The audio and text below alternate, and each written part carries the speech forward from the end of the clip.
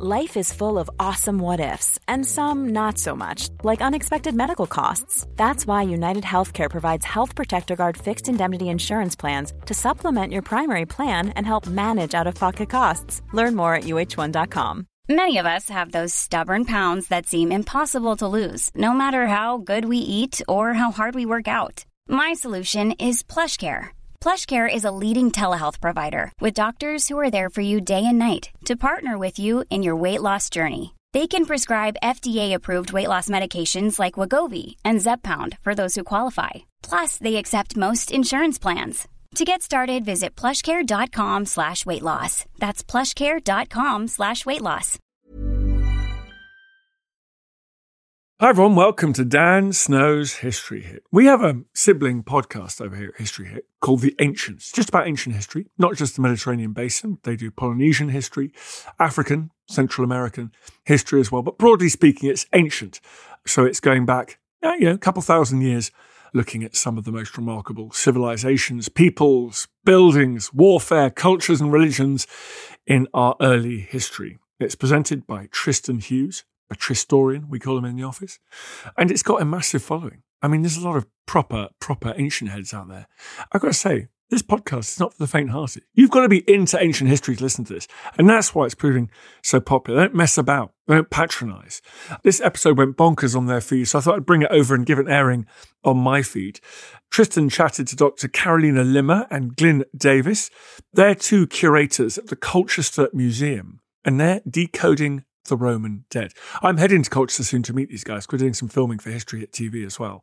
But they are learning things by looking at the cremations of Roman dead in Colchester, the HQ of Rome's occupation of Britain. And it is absolutely fascinating. This one went bonkers on Tristan's feed. I hope you all enjoy it as well.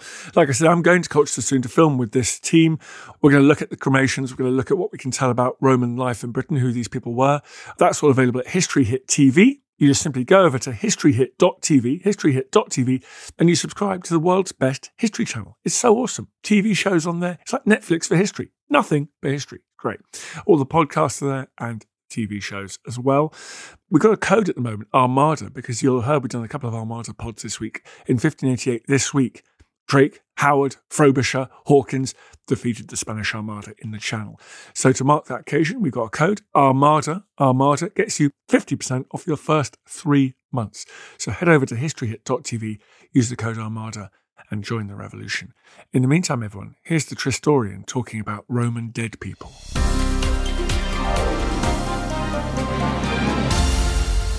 Glyn, Carolina, thank you so much both for coming on the podcast. You're welcome. It's great to be here. Thanks for having us. Now, no problem at all, because you and your team, Decoding the Dead, this incredible project at the Colchester Museum.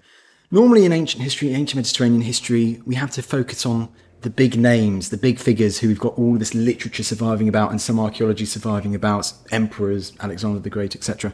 But you guys, you're doing the awesome job. You are looking at archaeology that is telling us more about these everyday people from this early stage in Colchester's Roman history.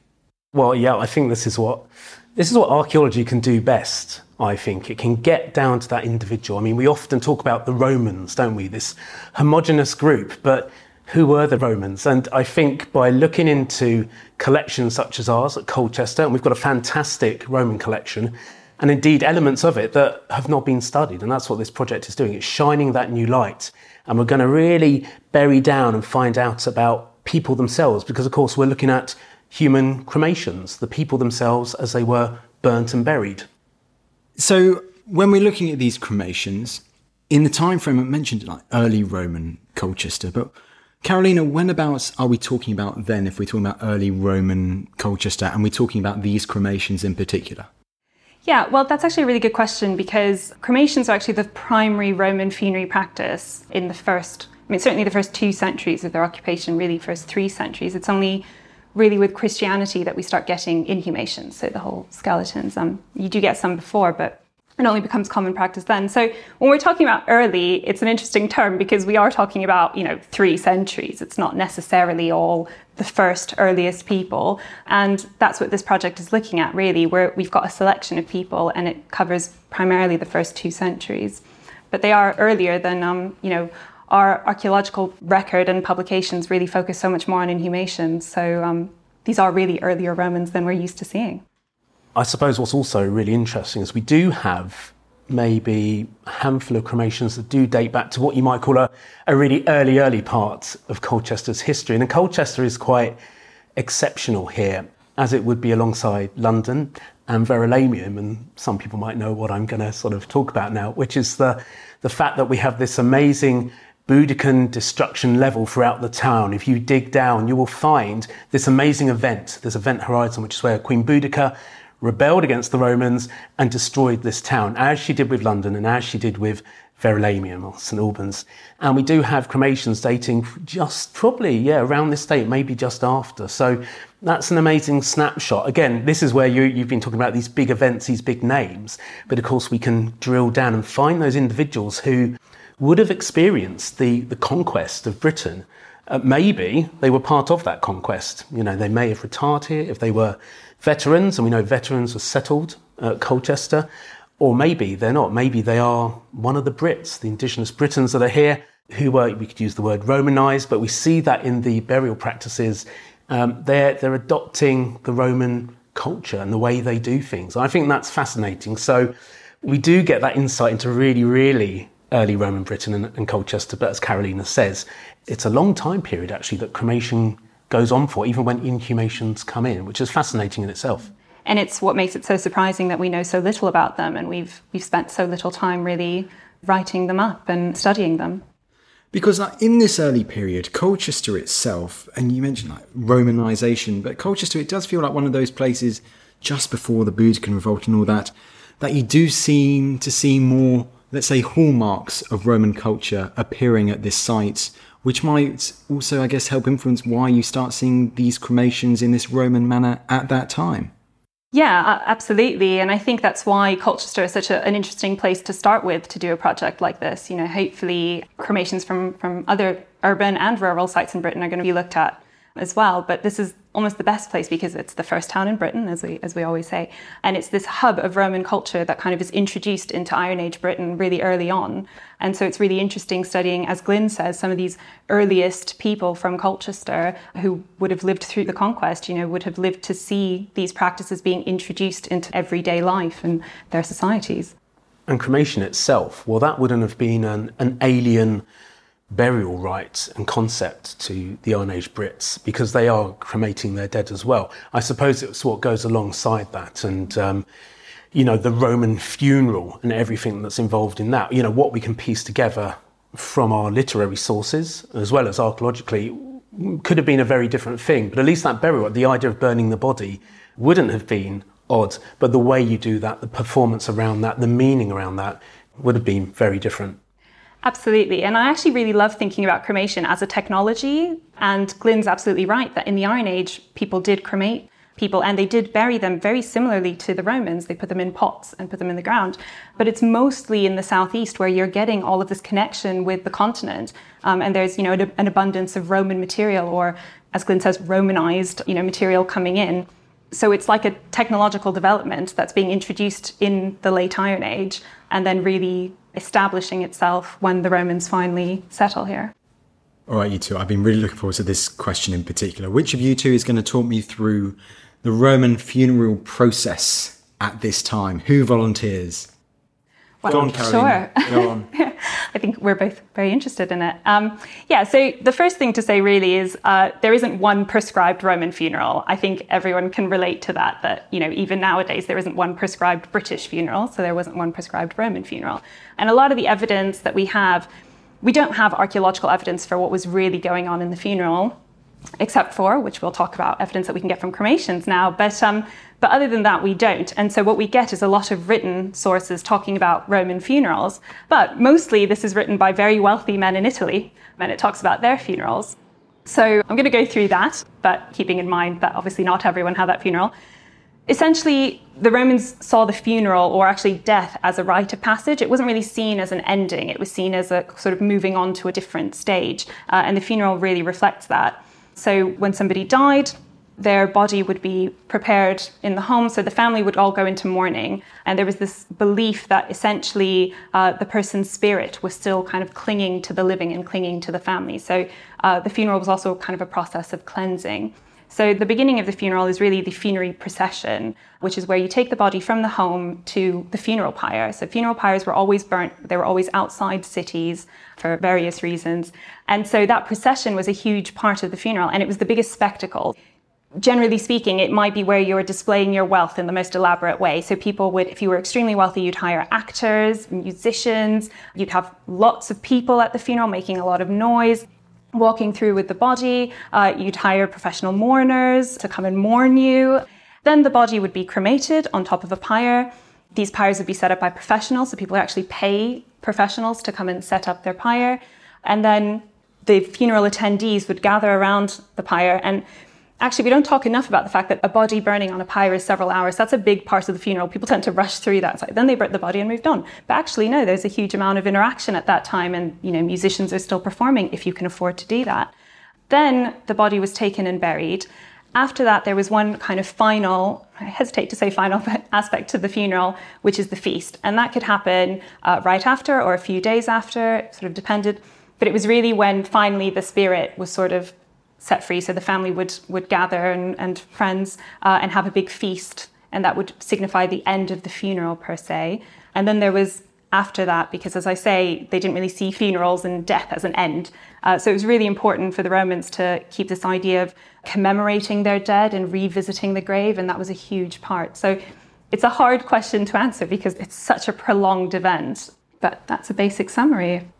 And I think Roman funerals would be such alien performances to us. And, and we're talking, if you had the money to put on something quite elaborate. I mean, they're almost carnivalesque in what they're doing. And yes, they are somber events. Someone has died and that person needs to be honoured in the correct ways. But at the same time, they could be irreverent almost. We hear of, in Rome and very wealthy elites, the aristocratic society, or even emperors having mimes performing at their funerals who are mocking, but impersonating with a death mask of the emperor, trying to imitate. And that's so interesting, what that's drawing on in Roman society and ideas. And I think a funeral like that would be incredibly alien to our eyes now, especially with the amount of noise, of maybe wailing, weeping, that emotion alongside all this performance, this sound, this music. Whether we'd see anything like that in Colchester, perhaps, you've got some of the wealthiest people, the wealthiest Romans in Colchester at this time. But at the same time, as Carolina has said, there are many who are not going to get a funeral like that. We think of like the urban poor and the destitute, the lower classes in that sense, criminals, etc. What's their burial? How is their memory being honoured? Maybe it's not. So it would be really interesting to just be a fly on the wall and see these different performances taking place, and when that doesn't happen outside of Colchester's walls all that time ago. It is really interesting to think, and I know some of the most elaborate cases is that they have like a chariot, they have the actor in the chariot wearing the death mask of the person who's recently died. It is quite interesting to think, isn't it, as you say, Glyn, right there, and you fantastically explained before then, Carolina, whether there could have been chariots going down the streets of early Roman Colchester in the 1st century AD from these most prominent Roman families. I mean, just before we go on to the plots themselves, because they're really interesting at Colchester, do we have an idea of the elites that would have been in Colchester at this time? Would they have been primarily just Roman elites, or are we thinking Romano-British elites?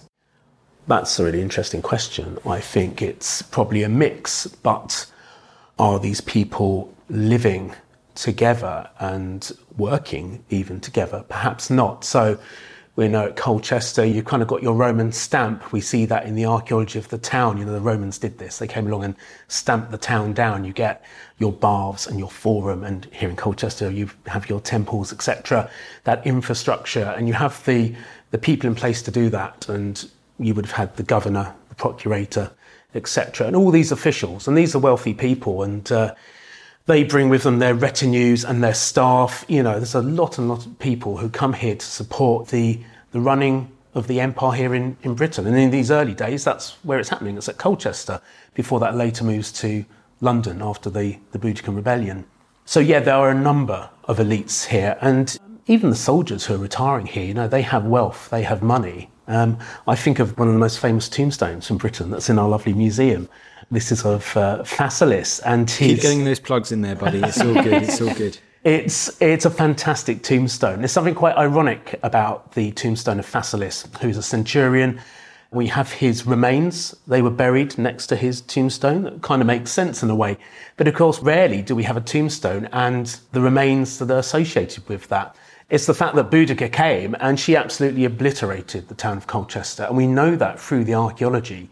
The archaeology tells us nothing is left standing. And that would have spread out to the cemetery areas that surrounded the walls of Colchester, the necropolis, as the Romans would have known of it. It's like a city of the dead. That's how they would view these cemetery areas outside.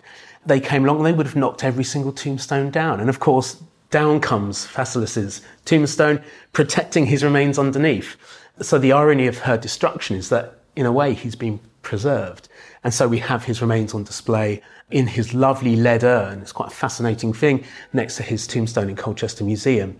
And we know from the tombstone that his slaves or ex-slaves set this up. So here's a centurion with his ex-slaves. So he has money, has a household that have people working for him in it. And the fact that he has freed them, but they still honour him by setting this up. So it's not his immediate family, a wife, children. I find that it's just fascinating. And this is what we're talking about, trying to understand people as individuals and what we can glean from that. Yeah, I love that question of essentially who are the locals, who are not the locals, who are the foreigners, so to speak. We're really looking into that in this exhibition and with this project. What does it mean to be Romano-British? We have evidence of people who grew up in Britain whose parents were, a retired soldier, and they have a very Roman name and they serve in the legions and then potentially serve abroad in the legions, but they come from Colchester. They were born here and they were raised in a very Roman lifestyle. If both their parents were Roman, potentially one of them was British, how would they have seen themselves? Would they have even had this concept of Romano-British? We know that certainly people did associate with the places where they came from, because when they erect funerary inscriptions, it's not uncommon for them to specify that they come from this place. So it obviously must have had some kind of meaning to them. But it's how they communicate that. And we are looking at that. And part of this project is trying to understand where these people came from. We're getting evidence of a huge variety of elite cremations, so to speak. So people with extremely expensive burials, and they're locals. They come from Colchester. And then we've got very simple greyware pots manufactured in Colchester. That's the cremation. And it turns out they're not from Colchester. They've come from somewhere else. So what does it really mean? And what did it mean to the individuals? I think, it's what we're working towards, and it's certainly what we're trying to do here. What's really interesting about the archaeology of Colchester, or perhaps even a little bit further afield, so beyond the Roman centre of Colchester, is the archaeology in places like Stanway, and major excavation and research by the Colchester Archaeological Trust have revealed something quite interesting there, which is we're seeing British burials and cremations, so local Britons. That's the interpretation of the evidence, but also quite elite. Now, this is quite interesting. So perhaps, we mentioned the local elites, and we know sort of the area here goes hand in hand with the Romans. That's partly why Boudicca comes down here all that time ago. But perhaps the elites, the local elites, are not actually sort of living in the Roman centre. They're further afield, perhaps in Stanway in this instance, and they've got the best of both worlds, maybe. They're at arm's length from the Romans. They don't have to put up with that, if that's how they feel about it. The subjugation, which they're under in some senses, but they're benefiting from maybe all the cultural contact of that, and indeed the trade links and the material coming in, and we see that merging of material culture, as we'd call it, what's been locally made, how people are locally identifying, as well as what they're buying up as Roman goods. Well, let's focus on the cremations themselves now from Colchester that you guys have been working on. And you mentioned like the containers, the ceramics, the pots which these cremations have been discovered in, some remarkable pots, because Caroline, there's some really striking details on some of these pots surviving.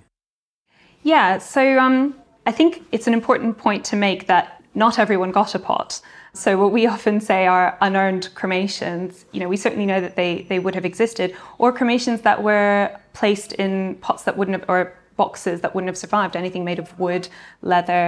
So it's sort of this kind of silent majority, as you would, that lived in Colchester and that died here that we don't have evidence for. So we're always looking at it, people who could at least afford that. But we do get a huge range. So we get, as I mentioned, the simplest, most standard greyware vessels that are locally made. We get jars being reused, like storage jars being used as cremation vessels. And then we get extremely elaborate ceramic vessels, the beautiful face pots, the wonderful Colchester vase, all these incredible objects. But then we also get cremation urns made from glass, for example, and we get them made of lead. And we know that lead, they're the rarest ones that we get, and we assume the most expensive. They're certainly the most expensive to produce, and glass vessels are sort of close behind them. So we do get a big range. And in regards to these cremations in Colchester that you guys have been focusing on, how long have we known about these cremations? Well, the whole point of the project was to shine a light on what we would call our historic or our antiquarian collections. So these are actually things that are dug up well over 100 years ago. And they have been carefully displayed, but they've been carefully looked after. And many of these are in the museum stores. Many museums around the country have a massive stored collections. And just as we're doing, every now and again, you want to shine new light on them and find new avenues of research. And I suppose, really, it's with advances in specialism, especially around osteology, so the study of excavated human remains, that this project came about because we realised, we have all these cremations and they've never been looked at. And they're almost overlooked, in some senses, literally, because they're in pots. And if they were on display in the museum, you can't see in them half the time. For me, this was the impetus to relook at these, because I've some experience of how osteologists can glean huge amounts of information, especially from inhumations. But I knew that cremations, that there's been masses of advances in how we can study cremated remains. And I think they are very much overlooked, and in fact still overlooked. Specialists will say people prefer looking at inhumations because so much more of the skeleton survives, and you lose that. But cremations still have something to say. And in fact, if we're saying cremations are the early burial rite, to exclude them and not put the effort you would into them that you would for other inhumation burials, well, really, you're missing out on a huge period of Roman history in Britain and how people are burying their dead. So I think anything you can glean from that is going to add to that picture. And that's really what brought this project about. Yeah, and I think that people don't associate as much with cremations as they do with an inhumation. I think if you visit a museum and you see a skeleton laid out in a coffin, we all understand that, and we all see a human and we feel an emotional connection with that person as a person. But cremations, it's a bit more complicated, because Roman cremations, and this is the question I get most often with this project, is how do you look at a cremation? It's just ash. But of course, Roman pyres and Roman cremation technology wasn't as advanced as it is now. And what we actually have is sometimes rather large bone fragments that, as Glyn says, osteologists can actually identify. But it's still quite difficult to look at those bones and see a person. And that's really what this project is doing. We're doing that osteology, and we're identifying a huge amount of information about these individuals and then displaying them in this exhibition so people can actually go and see them and relate to them as people who lived in Colchester 2,000 years ago. You're listening to Dan Snow's History Hit. We've got an episode of The Ancients on. We're talking about Roman dead. More after this. Join us this month on Gone Medieval from History Hit. I'm Matt Lewis. And I'm Eleanor Yanaga. This April, dive into our special mini-series. With the help of leading experts, we're tracing the foundations of England by exploring the country's most powerful Anglo-Saxon kingdoms. We'll be looking at Northumbria, Mercia, and Wessex, as well as the rulers and their councils who helped shape a nation. Make sure to get every episode by listening and following Gone Medieval from History Hit, wherever you get your podcasts. Even on a budget, quality is non-negotiable. That's why Quince is the place to score high-end essentials at 50 to 80% less than similar brands. Get your hands on buttery soft cashmere sweaters from just $60, Italian leather jackets, and so much more. And the best part about Quince, they exclusively partner with factories committed to safe, ethical, and responsible manufacturing. Elevate your style without the elevated price tag with Quince. Go to quince.com/upgrade for free shipping and 365-day returns. Many of us have those stubborn pounds that seem impossible to lose, no matter how good we eat or how hard we work out. My solution is PlushCare. PlushCare is a leading telehealth provider with doctors who are there for you day and night to partner with you in your weight loss journey. They can prescribe FDA-approved weight loss medications like Wegovy and Zepbound for those who qualify. Plus, they accept most insurance plans. To get started, visit plushcare.com/weightloss. That's plushcare.com/weightloss.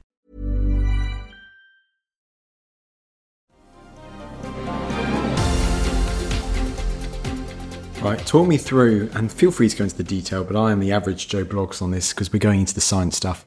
Talk me through these new scientific developments in the archaeological field that is helping you find out all this information about these cremations. So as Glyn said, it's primarily osteological advancements. So, osteology is the study of human remains. And essentially you have to be a trained osteologist to obviously look at a cremation. So you have to be able to examine a skeleton. But when you're looking at a cremation, you're looking at a skeleton that's been burnt. You're looking at fragments that have been misshapen, shattered in the flame, discolored, which makes it obviously, predictably, a lot more difficult to identify things. But we can do it. It's a bit more limited, but there are ways to tell the biological sex of an individual, if the right bones survive, the age that they were at the time they died, if there's any traces of any pathologies that they might have had, so any diseases they might have lived with.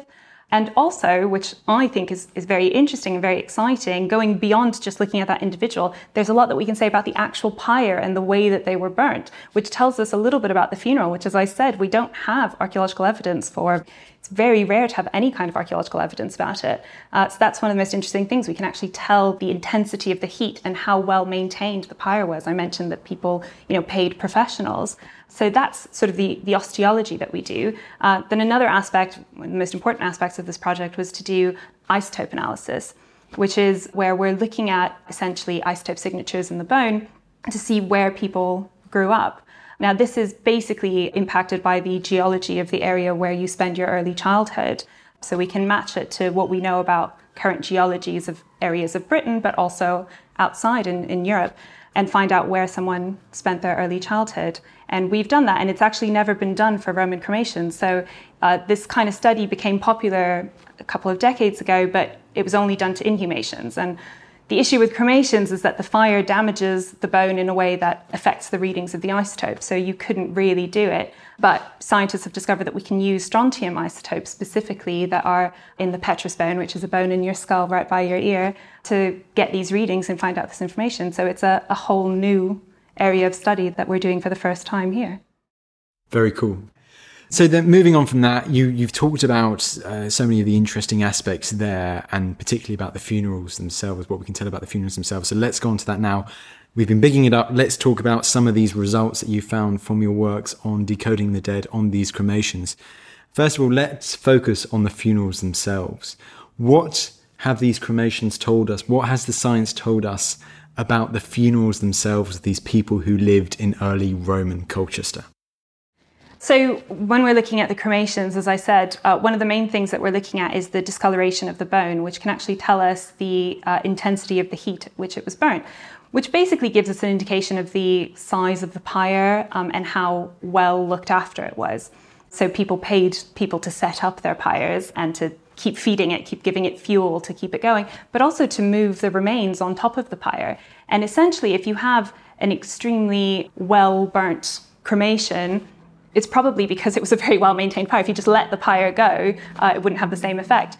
And you can essentially draw some conclusions about what that individual or their family could afford for them. So we have cremations that are far more poorly burnt, where, potentially they couldn't afford the same level of care as the other ones. And it's really interesting because we've got studies from rural sites as well.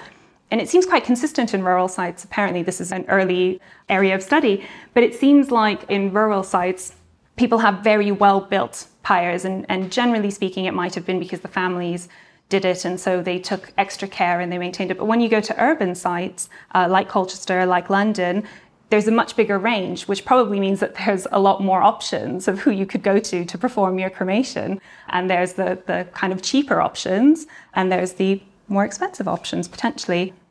I think fragmentation and sort of the burning temperatures and what we're looking at here gives a really personal insight, doesn't it, into how that person was honoured on their par. And I suppose the attention to detail and the effort put in, from the preliminary studies of rural sites, you can imagine a community coming together and putting far more hours into the burning of that individual. It's interesting because I would have assumed the opposite at the start of this project, that in the big city, you've got a bit of money, you've got access to these professionals, people are doing this for a living. But we're seeing far more the majority of these poorly burnt cremations. Maybe these professionals are overworked. Maybe they've got to get through and on to the next one, where they're busy places, although many more people in Roman Britain are actually living out in the countryside, even though urban centres are dense, far more people are living out there rurally. So I don't know, it's sort of preliminary studies, but it gives an insight into, why is that happening and what does that mean? Was it a problem in some senses? Did it matter?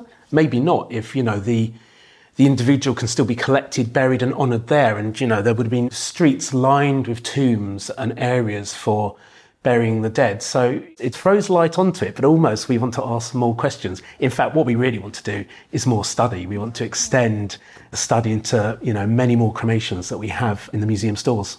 Yeah, and in a sense, I think it's important to divorce sort of what we as archaeologists are interested in versus what the actual experience of Romans at a funeral would be. So obviously we're talking about all these technical terms of heat intensity and, adding fuel and so on. And we can see that in the discoloration of the bone. But really, to the attendees of the funeral, it's like the size of the pyre and how long it burns for and how big is it. It's a spectacle, and that's what they're experiencing. So that's what we're really interested in. And more studies like this will really give us a much better understanding.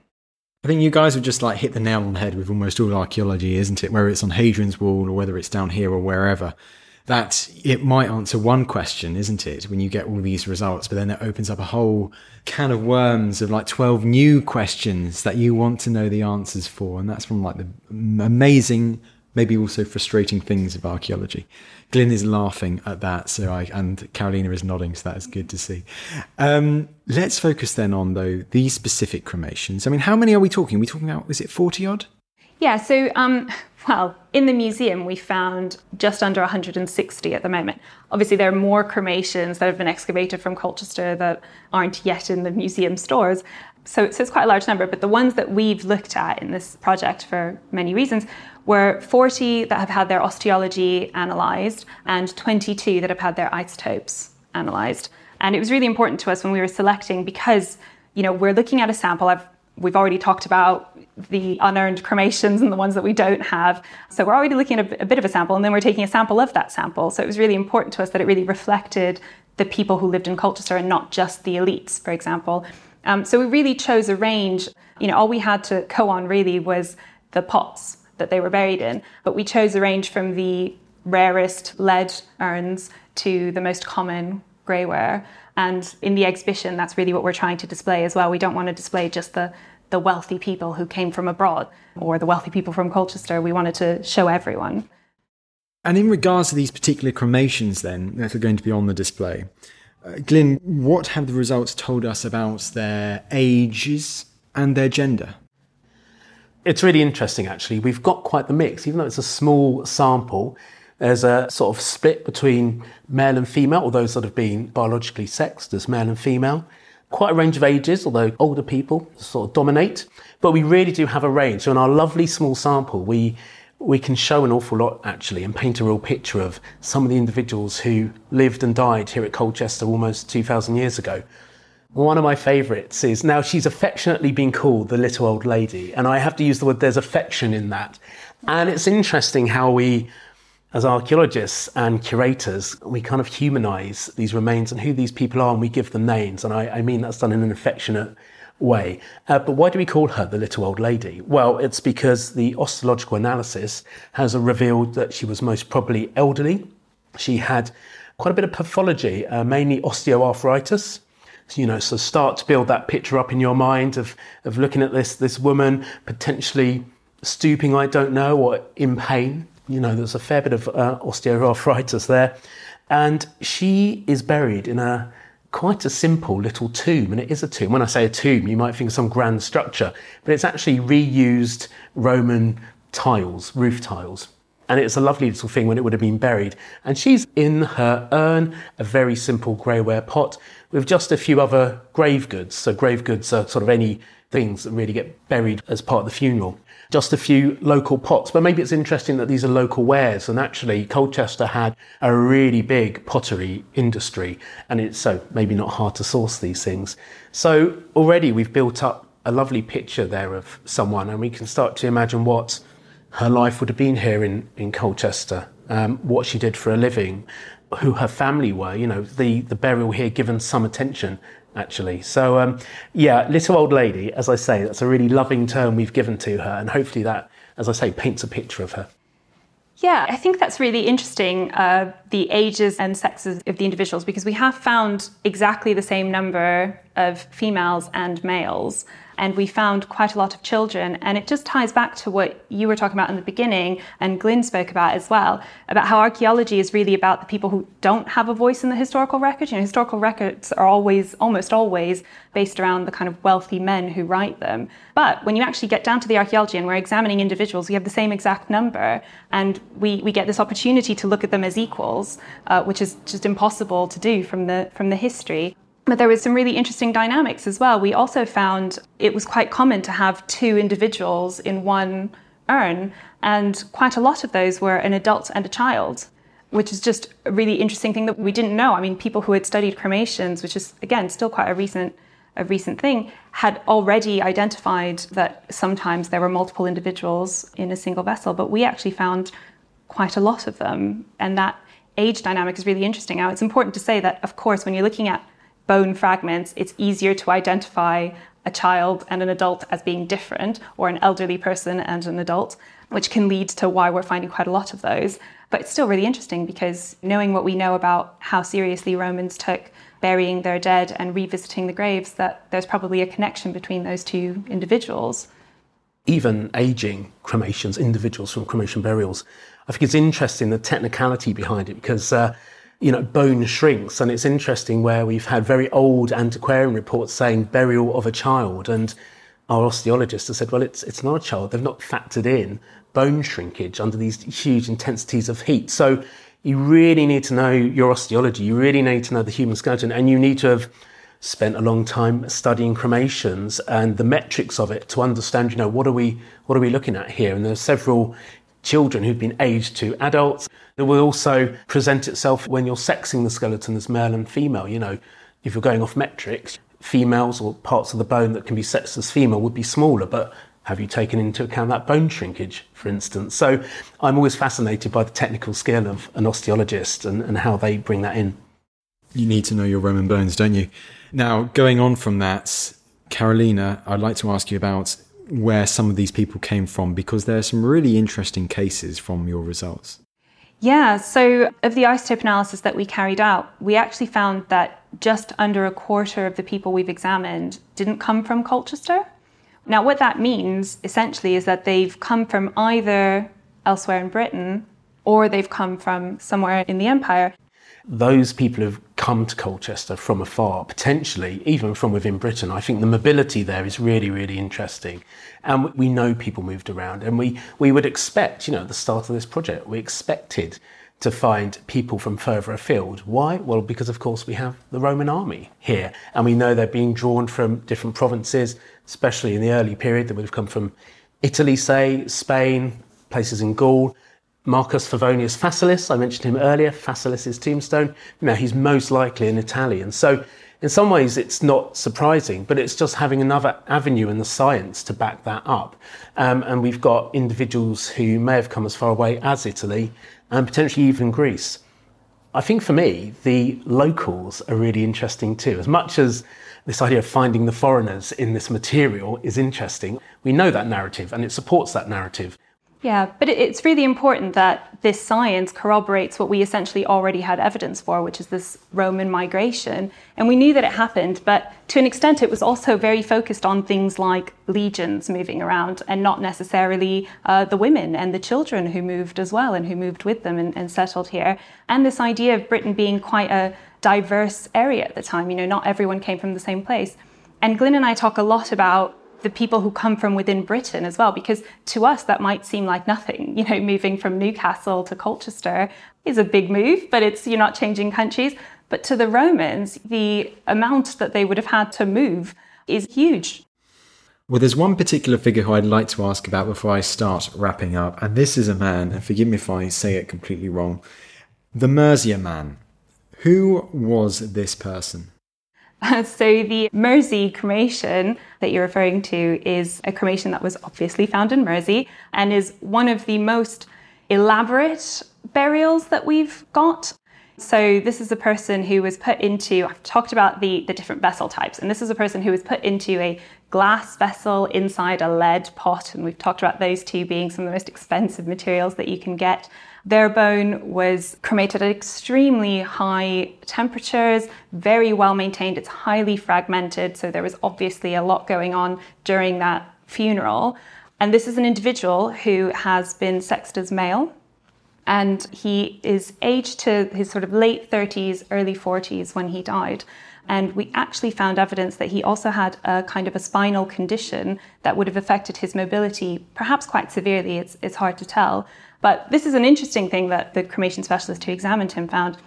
That area actually of the spine that is quite visibly different and visibly damaged is burnt a lot less than the rest of him. So actually she suggested that perhaps he might have even had some kind of back brace, something that he used on his back that was with him in the cremation. Really? Yeah, I mean, of course, this is something that's so difficult to tell, but it's so visible when you look at the cremation. The rest of the bone looks so different from the ones that have the pathology. They just look far less burnt. And so there might have just been a barrier there. And then the other thing that we have is we've had lipid residue analysis for this individual. And lipid residue analysis is basically where we look at traces of fat residues that stay on the bone, and we can actually determine what it is. And it's been determined that it was Boswellia incense that comes from Eastern Africa. So, the expense of bringing frankincense from East Africa into Britain to be used essentially to put on the bones after the funeral is just amazing. So it is one of the most elaborate, expensive funerals that we have, and he is one of the people that we'll be displaying in the exhibition. I love those connections. That is almost as cool as a lapis lazuli from Tutankhamun's death mask coming from Afghanistan and being by the River Nile in the 2nd millennium BC. That's connections with East Africa is insane. And it's incredible how, going back to the point that you made earlier, how we've known about these cremations for years, but it's only now, thanks to these advances and everything and the work that you guys are doing, that we're finding out this incredible information about these figures who otherwise we would know absolutely nothing about. Well, this Mersey cremation was actually excavated in 1912. How can we only sort of in the recent archaeological history be looking at them? It's incredible. The Mersey man is an interesting one because excavated in 1912, so very historic, antiquarian in a sense. And it's only in recent years that academics undertook the study, the lipid residue analysis that revealed this frankincense being applied to the bone, and osteologists at the time could look at it. But of course, under the Decoding the Dead project, we've been able to add another layer. So the fact that the petrous bone survived, and that's not something we talk about actually, that you need these bones surviving. If you haven't got a petrous bone, so this is the bone in the head near the ear, where isotope analysis can be undertaken, the sampling can be undertaken, you can't do it. So we're really lucky when these cremations do have these bones that can be used for analysis. And under this project, we've been able to send that off to the University of Durham and have Mersey man analysed. So we're always adding new bits to the puzzle. So I think Mersey man's a really good one for showing how different academics have approached this at different points in time with new science, and we're just adding another layer to him. We're just trying to build him more into an individual. And we call him the Mersey man because he was obviously discovered in Mersey, but the isotope analysis actually reveals that he potentially came from Western Germany or Southern Belgium, which is incredible. This is all really interesting, and I think it really affirms how ancient history is still very much alive and kicking thanks to the archaeology and the new scientific methods and all of that. Guys, talk to me about the connection between your project and the University of Reading. So this is a collaborative project, and actually one of the main remits of this project is to bring in all these different specialists: Roman archaeologists, artifact specialists, osteologists, isotope specialists, and really analyse these cremations from every direction possible. And the University of Reading is obviously providing a lot of that academic background. Now, Decoding the Dead, this whole project, this exhibition, guys, tell me all about it. When does it open and where? How can we go and see it? It opens on the 24th of July, so not long now, at Colchester Museum. And it's free after normal admission costs to the castle. And it's going to take you on a journey. It's going to take you on a journey through the Roman funeral. It's going to help you decode the dead, yourselves. You can see our 6 case studies and the work of the osteologists and scientists. And it's going to end with the concept of honouring the dead. It's going to delve into how and why the Romans buried and honoured the dead the way they did. So it's got everything. We've packed it full. And I think what's fantastic is we've also got loans from Colchester Archaeological Trust. That's material from cremations and burials that's never been publicly displayed before. So we're bringing in a lot of new material, a lot of new science, and we hope it's going to be really engaging for people. And it's just worth saying that we've talked about how for the Romans it was so important to commemorate and honour their ancestors and tell their stories and talk about them, keeping their memory alive. And essentially, this science is the only way that we have of doing the same thing. And that's what this exhibition is doing. It's bringing to light these people who came from Colchester and giving what little information we can, building up a picture about them as individuals and keeping their memory alive for them. Absolutely. We know how much both of you love your Roman stuff, so you're very much following in that Roman tradition. It's fantastic. Carolina, Glyn, thank you both for coming on the podcast. This is awesome. Thanks for coming on the show. Thank you very much. Thank you. I feel we have the history upon our shoulders. All this tradition of ours, our school history, our songs, this part of the history of our country, all were gone and finished. Thanks, folks. So, congratulations. Well done, you. I hope you're not fast asleep. If you did fancy supporting everything we do here at History Hit, we'd love it if you would go and wherever you get these pods, give it a little rating, 5 stars or its equivalent. A review would be great. Thank you very much indeed. That really does make a huge difference. It's one of the funny things the algorithm loves to take into account. So please head over there and do that. It can seem like a small thing, but actually it's kind of a big deal for us, so I really appreciate it. See you next time. Thank you for listening to this episode of Dan Snow's History Hit. Please follow this show wherever you get your podcasts. It really helps us, and you'll be doing us a big favour. Don't forget, you can also listen to all of these podcasts ad-free and watch hundreds of TV documentaries when you subscribe at historyhit.com/subscribe. As a special gift, you can also get your first 3 months for just £1 a month when you use code DANSNOW at checkout.